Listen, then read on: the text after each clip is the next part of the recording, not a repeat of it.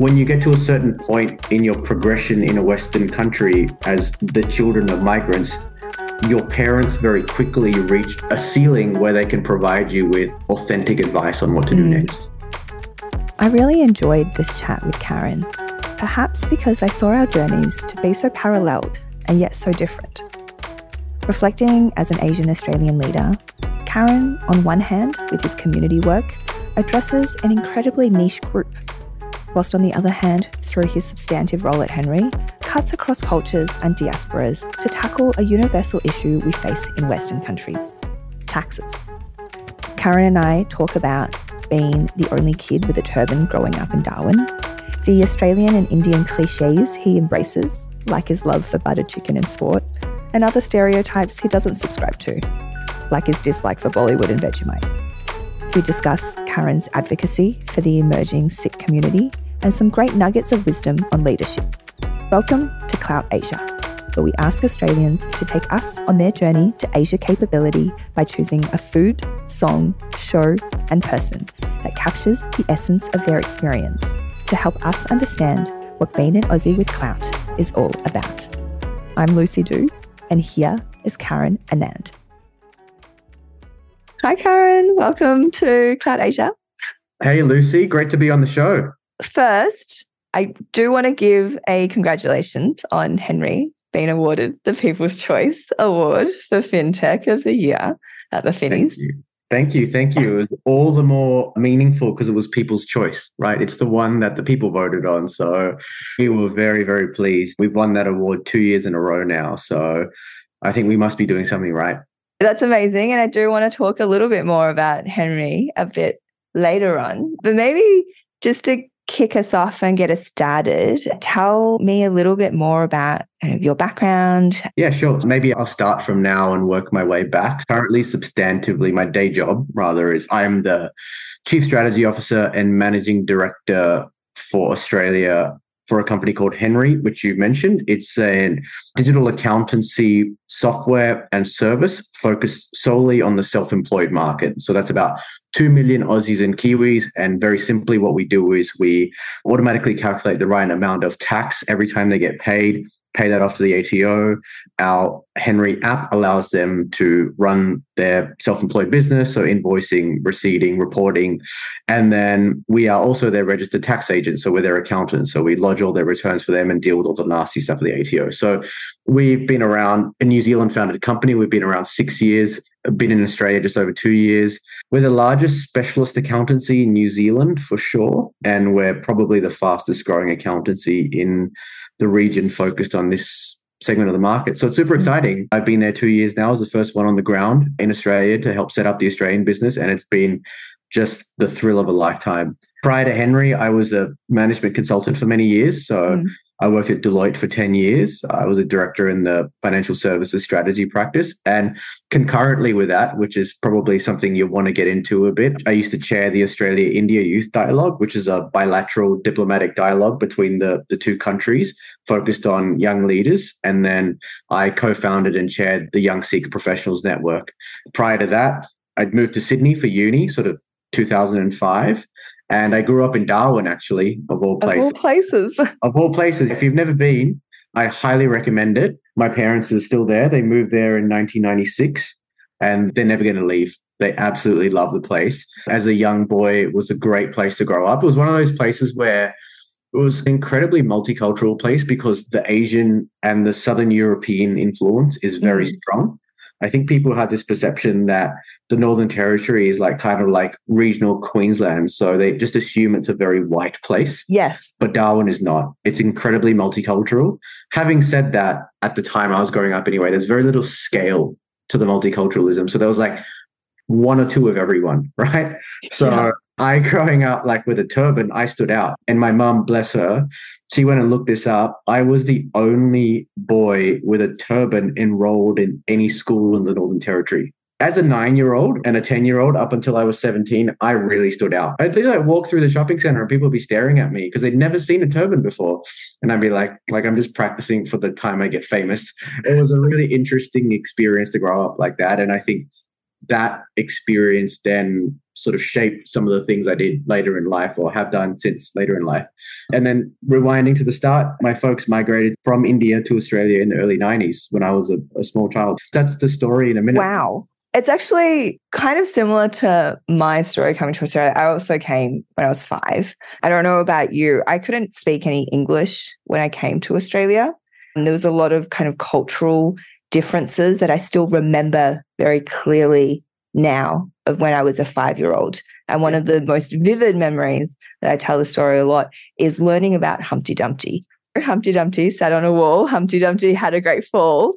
As a 5-year-old learning this at ESL, English as a second language, I could not comprehend the story. I just did not understand why an egg was on a wall. Why were there men on horses? Just the entire story made no logical sense, because coming from a Chinese kindergarten, everything was very structured, very orderly, and there was always a moral to the story. There was no real moral to the Humpty Dumpty story. I mean, for you growing up, were there something similar, confusing situations? My English also wasn't great when I moved here. Coming from India, there's always the colonial Commonwealth route. And so your exposure to Western culture, the English language, nursery rhymes, like my parents were going through English nursery rhymes with me before I started in school, right? Of course. So the fact that an egg sitting on the wall seemed odd was so early indoctrinated into me. Like, I was like, this is not an odd thing. Like, I did have a great fall and it must have been quite painful. I must say the way Shrek reframed that was just fantastic. But I think it's almost like migrating at 5. There's a tipping point where, depending on what age you come in, there are certain things which you are either so local or not quite yet. So accent-wise, I think both of us, we were young enough. Our English is Australian accent English very clearly. But I feel like I was still too old for Vegemite. Yeah, right. I can't. I feel can't do it. Can you? I can't do it. I don't mind it, but I still prefer peanut butter. Yeah. So I think maybe language is like up to age 7, but Vegemite's like you got to have come before you were 3 and have eaten it. You need a spoonful before the age of 3 to have that taste. And how was it, like you said, you were the only kid, as fact-checked by your mother, wearing a turban in school. Was there some less positive stories or just general curiosity?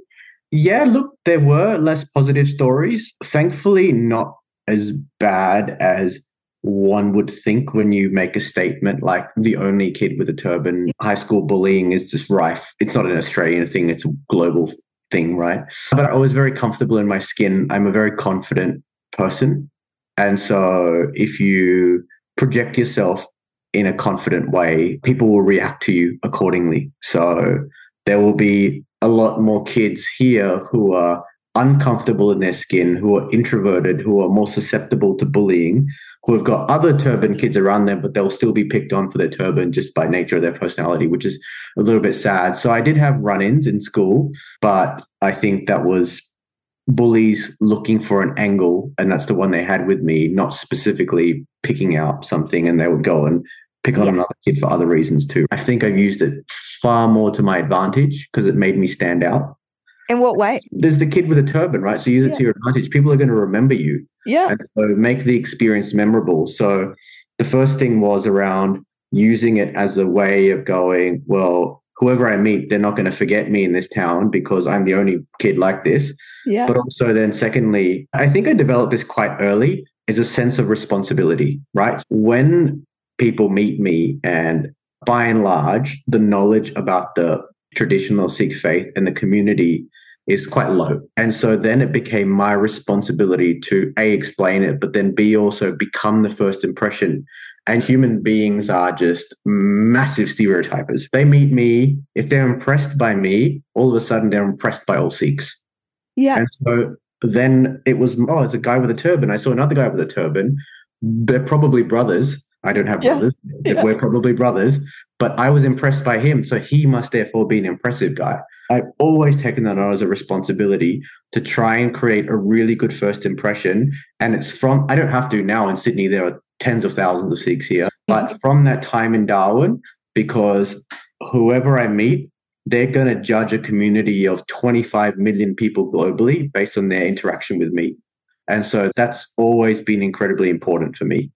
That's incredible. And from such a young age to have that sense of responsibility. Did your parents have a role to play in developing that, or you just had this innate sense of, hey, this is something really special that I have, that I've recognized. Yeah. I can be quite powerful and impactful. They certainly did. It wasn't an explicit role, but I think in hindsight, what they did was they brought me up in almost like the Sikh bubble. When I was a kid, they would tell me the stories of like our ancestors and our forefathers and the ideology around it. And I would be very inspired by it. Apart from when we'd go back to India every year or two and meet the extended family, where was my grandparents? They tell me the same stories. I had no other exposure. And so as far as I was concerned, it was my immediate family. And then it was like the ancestral stories, which are always incredibly heroic and incredibly positive. And so I was like, that's what everyone in this community is like. And I am just the custodian of their identity. I therefore have a responsibility to honor that.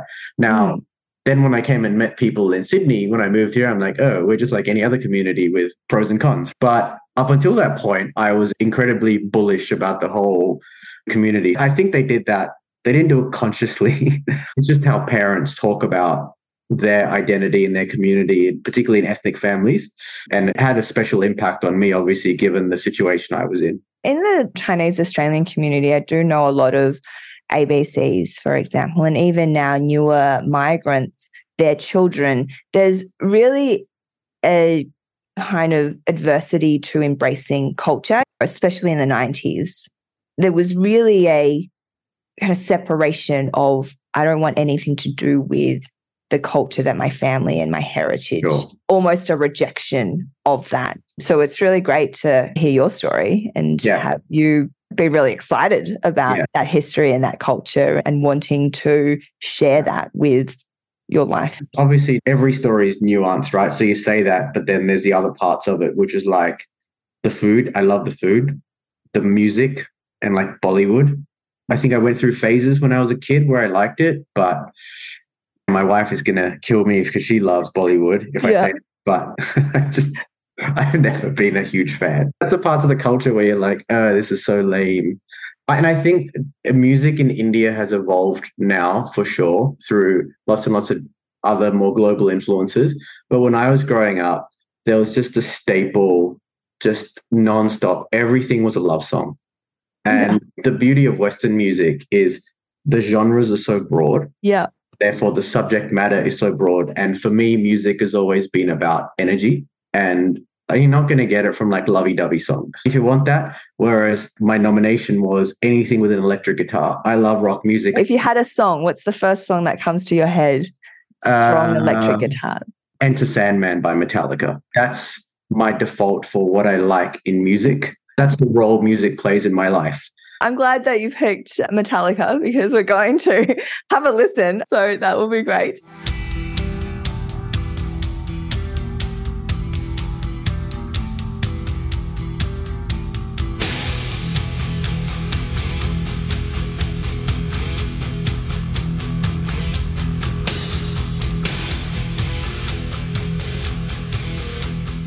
Why don't we go back to India a little bit and go back to your journey. And in 2012, you co-founded the Young Sikh Professionals Network. What was the reason behind creating something like that? So this was started by, there were 5 of us who were part of the co-founding team. And I don't want to call it like the problem we were trying to solve because that's the language I'd use in my day job. It's the feeling that we had. And that's the response we were having to this feeling that at the time we were sort of mid-20s. We'd been working for a few years. We were all professionals. I was in management consulting. One of the others was in advertising. One was in funds management. One was a lawyer. And we were starting to get questions from people who were anywhere between 3 to 8 years younger than us, watched us having a little bit of success in our careers, going, can you give me some career advice? And it was literally us having a couple of conversations, which manifested itself sitting around at a cafe, almost semi-formally going, we should do something about this. The younger adults or the older teenagers who are a little bit younger than us are grappling with a problem that a number of our peers and some of us had, which was when you get to a certain point in your progression in a Western country as the children of migrants, your parents very quickly reach a ceiling where they can provide you with authentic advice on what to do next. And the advice is very cliched, coming from no basis of knowledge or evidence, because they've not had a journey of being a professional in the country. And even if they migrated as a professional, it was as a mid-career and a senior professional. It wasn't the same journey as ours.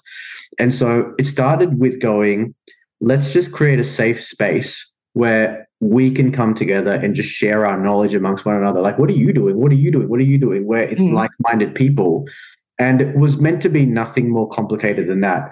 We set up the organization. We invited people to a first event. We're like, oh, let's book a room for like 50 people, and 70 people showed up. We're like, oh, there's a thing here. And then we held a second event and we got a big keynote speaker or two big keynote speakers. We booked a bigger room and then 120 people showed up. We're like, oh, okay, bigger than what we thought. And so from there, it was trying to tap into, why are they coming to these events? What is the purpose that you're attending? And actually what we were tapping into was a much deeper philosophical desire that we realized we had.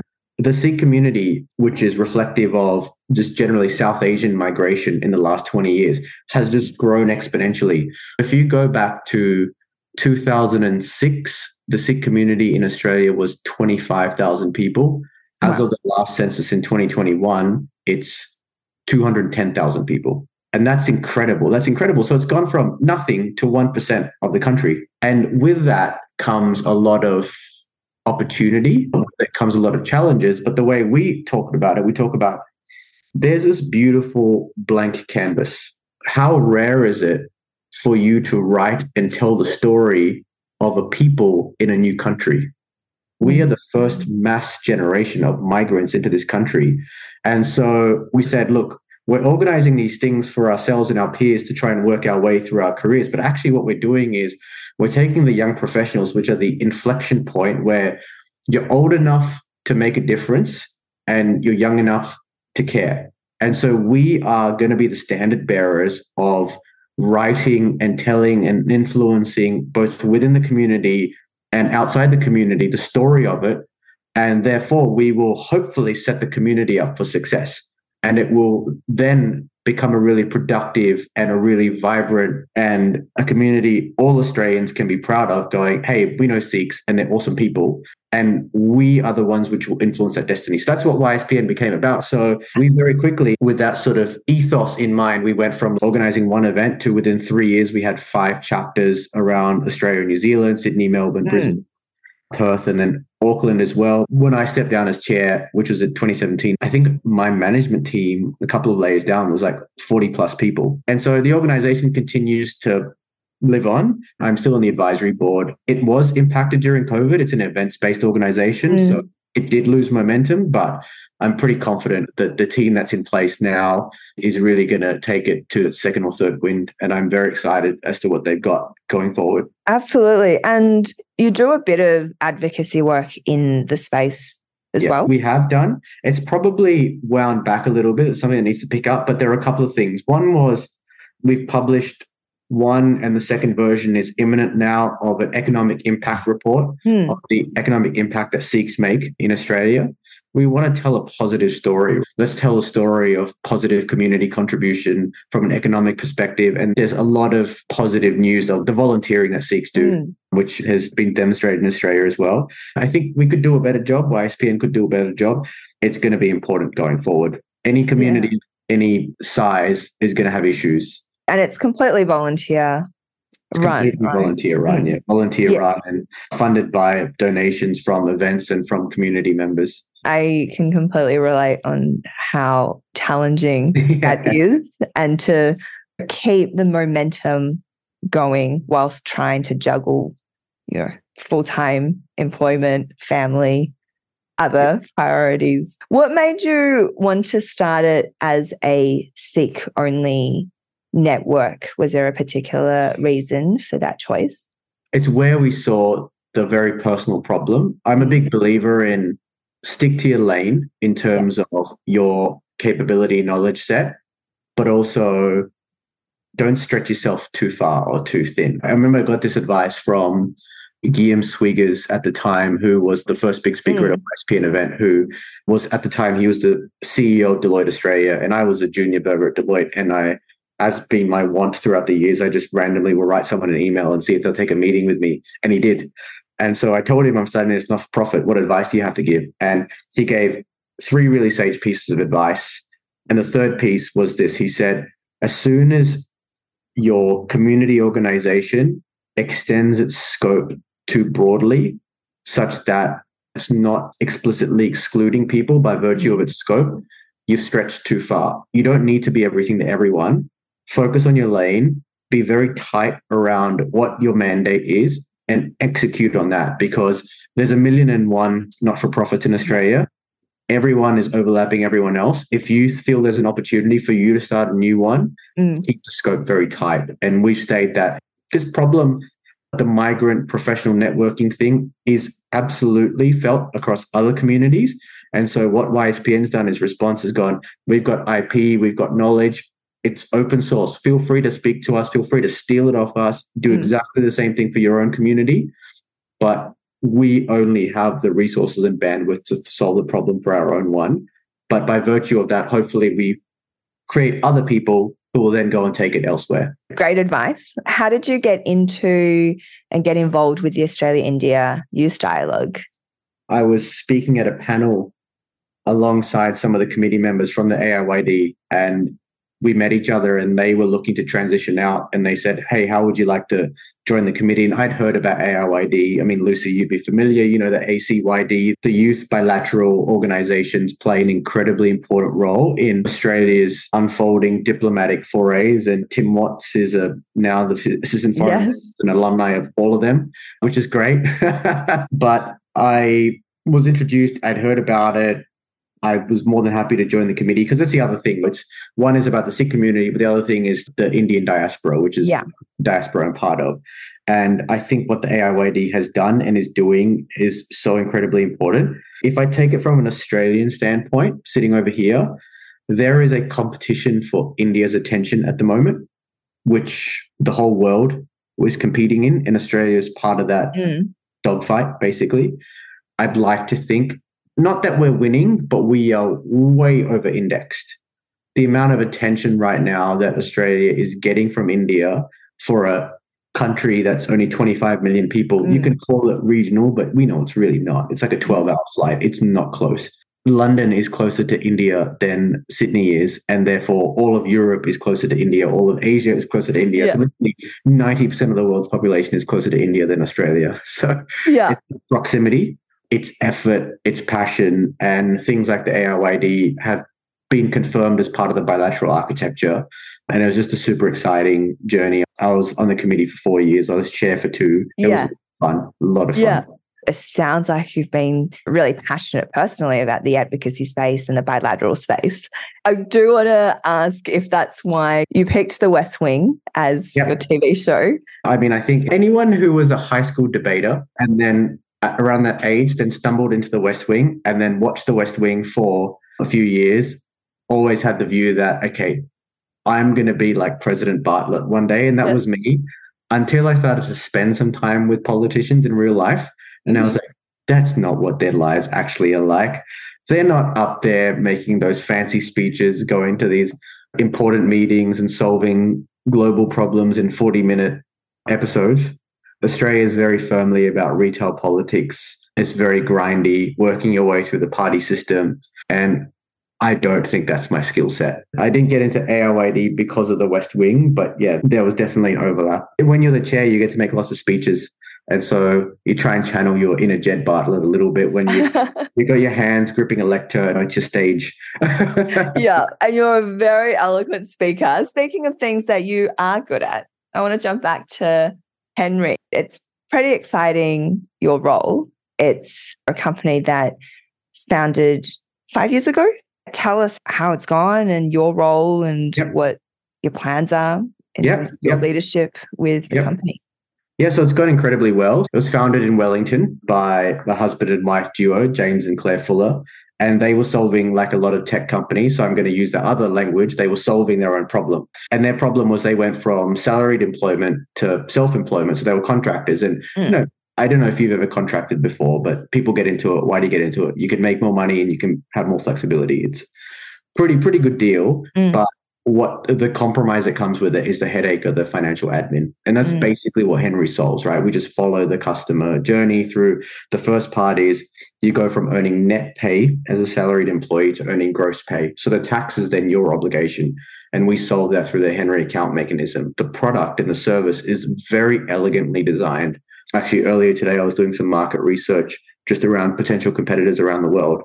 Nobody in the world solves the problem like we solve it, which is pretty cool. And that's why we've been able to attract capital from not only investors in Australia and New Zealand, but also the US.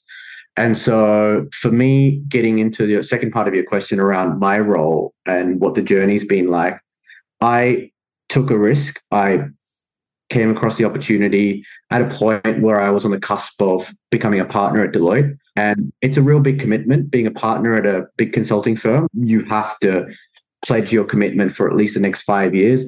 And I wasn't there. And I knew I wanted something else. I think when the stories of our generation are told in 100 years and 500 years, like it's not going to be about Obama and Trump. It's going to be about Musk and Jobs. It's going to be the stories of where software changed the world.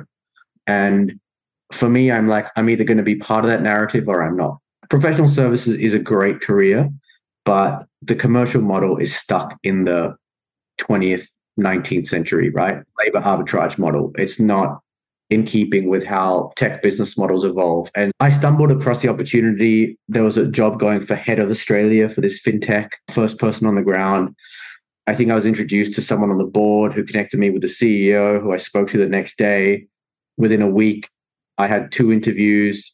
And the second week, I had my final round interview, and then I had an offer. And I was like, shit, am I going to do this? And I quickly scrambled around to see what other jobs are available. Could I do something else? I needed some basis for comparison. And the more and more I learned about the proposition through the interview process, and the more and more I got to know about the target market, I was like, there is such strong product market fit here. It really then becomes a communication and a scaling problem. And that's what it's been. When I joined, I was employee maybe number 20, number 1 in Australia. We're just under 100 now. We've raised a bunch of money. We, got tens of thousands of customers across both regions. I think one of the vanity metrics I love is in New Zealand, 1% of the entirety of New Zealand's income tax revenue now flows through Henry's accounts. Wow, 1%. 1% of the federal budget in New Zealand, federal government's budget, flows through Henry accounts. And so that's a great vanity metric for us. We are becoming very quickly systemically important over there. And it's only a matter of time before we replicate that success here. From a leadership perspective, not to put too much emphasis or anything on the cultural background. Obviously, you've had extensive experience in strategy, management, consulting. But how much do you think BeanSeek, the work that you've done in the community in the Australia-India space, contributes to what you're doing at Henry, and also from a growth perspective of the Henry community and your users? That's a great question, right? I think there is a certain amount of empathy that's important, because if you think about the nature of our customer base, it's incredibly diverse and it represents a real cross-section of all of Australia. So we have everything from baristas and surgeons who are self-employed, right through to Uber drivers and cleaners and everything in between. And so for a lot of our customers who are new to Australia or new to self-employment, a lot of them will come from a culturally diverse background. And so having the ability to make sure that the product and the service is evolving in a way that accommodates the new face of Australia, and particularly if we're going to go through another mass migration wave now going forward, a lot of the people who will come here, they'll look for jobs, but they will be looking to supplement their income, particularly through choppy economic times, with self-employment. they will pick up an Uber driving gig on the side, or they will pick up a delivery gig on the side, or they'll pick up a cleaning gig on the side. And in a country like Australia, where we're largely a digital currency-based system, your tax will be assessed and it will be followed. And if not, you'll get booted out of the country. We actually have the ability to help all these people. I think being aware of that is incredibly important. And so one of the really important aspects of Henry, which cuts through every part of the organization, is this concept of fairness. Our commercial model is designed to be fair. So we don't charge a subscription fee. We actually take a clip of your income. So every time you get paid into a Henry account, we take a 1% cut. And it's capped at $1,500. And that allows you to access all our services. But the belief is that if you're not working throughout the year, like if you're gigging because you are looking to supplement your income, but you don't work in a self-employed way for 3 months of the year, you shouldn't be paying for the service. You shouldn't be paying for things you're not using. Subscription services are sort of lazy money, right? So we take on that risk, but the principle that underpins it is fairness. And it's the same way that we are very big on pay parity, where everyone's salary is pegged when they join to a particular band, and there's no negotiating that band. We're very particular on that because we know that, empirically speaking, I'm not speaking out of turn here, men are better at negotiating salaries than women coming in. And so the only way you address that problem is to go, if you want this job, we've rated you at this level, it pays this much. Now, if you perform better, your salary will go up, but you can't negotiate more money coming in because we've rated you and the role at this level coming in. It's a matter of what gender you subscribe to. That principle flows through the organization. I don't want to make it sound like a bigger deal than it is, but I think that's the role that I have to be very aware of in a leadership position, is that the Henry customer base is incredibly broad, and we have to make sure that the proposition serves that incredibly broad customer base that reflects the face of Australia today. Yeah, which is a very diverse and multifaceted, multilingual community. Absolutely. It's been really great to chat with you. I haven't forgotten your last 2 nominations. We're going to bring it back to India. Tell me about your choices for food. A very cliched for food, I picked butter chicken, but for a reason. I love butter chicken, don't get me wrong, but I love the Indian butter chicken. It's like chameleon food. Okay. Explain what the difference is. Is this something like a black pepper beef that just exists in Australia in a very different way? Well, I don't know. I'm sure someone's written a blog about this. I'd probably look it up after this show, but it's just butter chicken in Australia is very sweet. Yes. It's not sweet in India. Is it spicy? No, it's not spicy. It's very creamy. It's very rich. Yeah. But it's not sweet. I'm not going to try and claim like I'm some expert chef that knows how to cook it properly. Like I've got a recipe book where my mum's written it out for me, but it's not doused with sugar. But the reason I picked it was because I feel like it's the same underlying concept, the food, but the applications are different in different countries. And it's probably the same way as you, Lucy. Like if you communicate with your family back in China, your accent and your mindset changes. Yes. And when you're here, then your Australian accent comes on, right? Yes. Speaking to Aussies over here. Same with butter chicken. It just adapts itself to whichever country it's in. I like that. I like that analogy. In spirit, it's the same foods. I thought in the context of this podcast, that was a good representation. Can you tell us, just me personally, because I also live in Sydney, where you go to have good butter chicken? That's obviously not your mum's butter chicken. Yeah, that's definitely the best one. But apart from that, I haven't been there for a few years now, so I can't tell you if it's awesome anymore. There's a place in Enmore called Fahim's. I think it's on Enmore Road. Yep. It's a Pakistani place, but North Indian and Pakistani cuisine are really, really similar. And then there's another place which is completely in a different part of Sydney, right up in the north in the Narrabeen area, and completely non-Indian name. It's called the Cheer Factory. So for any of you who live in the beaches, looking for really, really high quality Indian food, go to the Cheer Factory. Who would have known? Who would have thought? Narrabeen for Indian food, huh? Narrabeen and the Cheer Factory. That's great. We'll definitely include both of those in our show notes. And for person, who have you picked? So I've picked Virat Kohli. For those people who are listening who don't know anything about cricket, he is a cricket player. He's India's most celebrated cricket player of this generation. He was the captain for a number of years. The reason I picked him was he's the best batsman of his generation, arguably in the world, definitely in India. But his attitude, his aggression on the field, represents modern India. So he's technically brilliant, but he's also a first-rate athlete, which is not something that's been commonly considered with cricketers, especially not Indian cricketers, but he's incredibly aggressive. And that's not something India has been known for, nor have Indians been known for. And I think that's a representation of just modern India today. I think something like 1 in 4 people under the age of 30 in 10 years' time are going to be Indian. It is the home of the world's labor market. It is the home of where growth is going to come from. And he epitomizes it. So I'm happy to send you some videos of Virat Kohli highlights. Please. I'm a diehard cricket fan. I absolutely love watching him play, not just because of the skill, but because of the attitude as well. Yeah, I think it's a great place to end as well, because I think he really reflects this new generation and the future of work, right? What does that actually look like? The talent that is going to exist in our workplace, how our workplace is going to be able to adapt. And India, like you say, is the biggest market as it grows. The demography and the population of the place is so all the potential is really going to come out of that country. And as Australia and having the diaspora and the migration will naturally get the flow-on effects.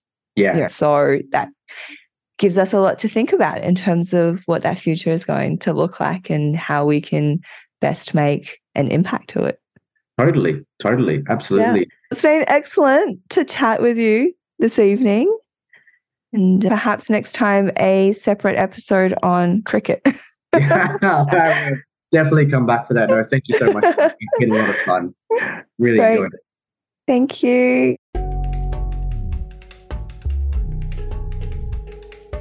Don't forget, you can subscribe to Clout Asia on Apple Podcasts, Spotify, or anywhere you get your podcasts. You can also find us on Instagram and LinkedIn as Clout Asia. Thank you for listening. See you next time.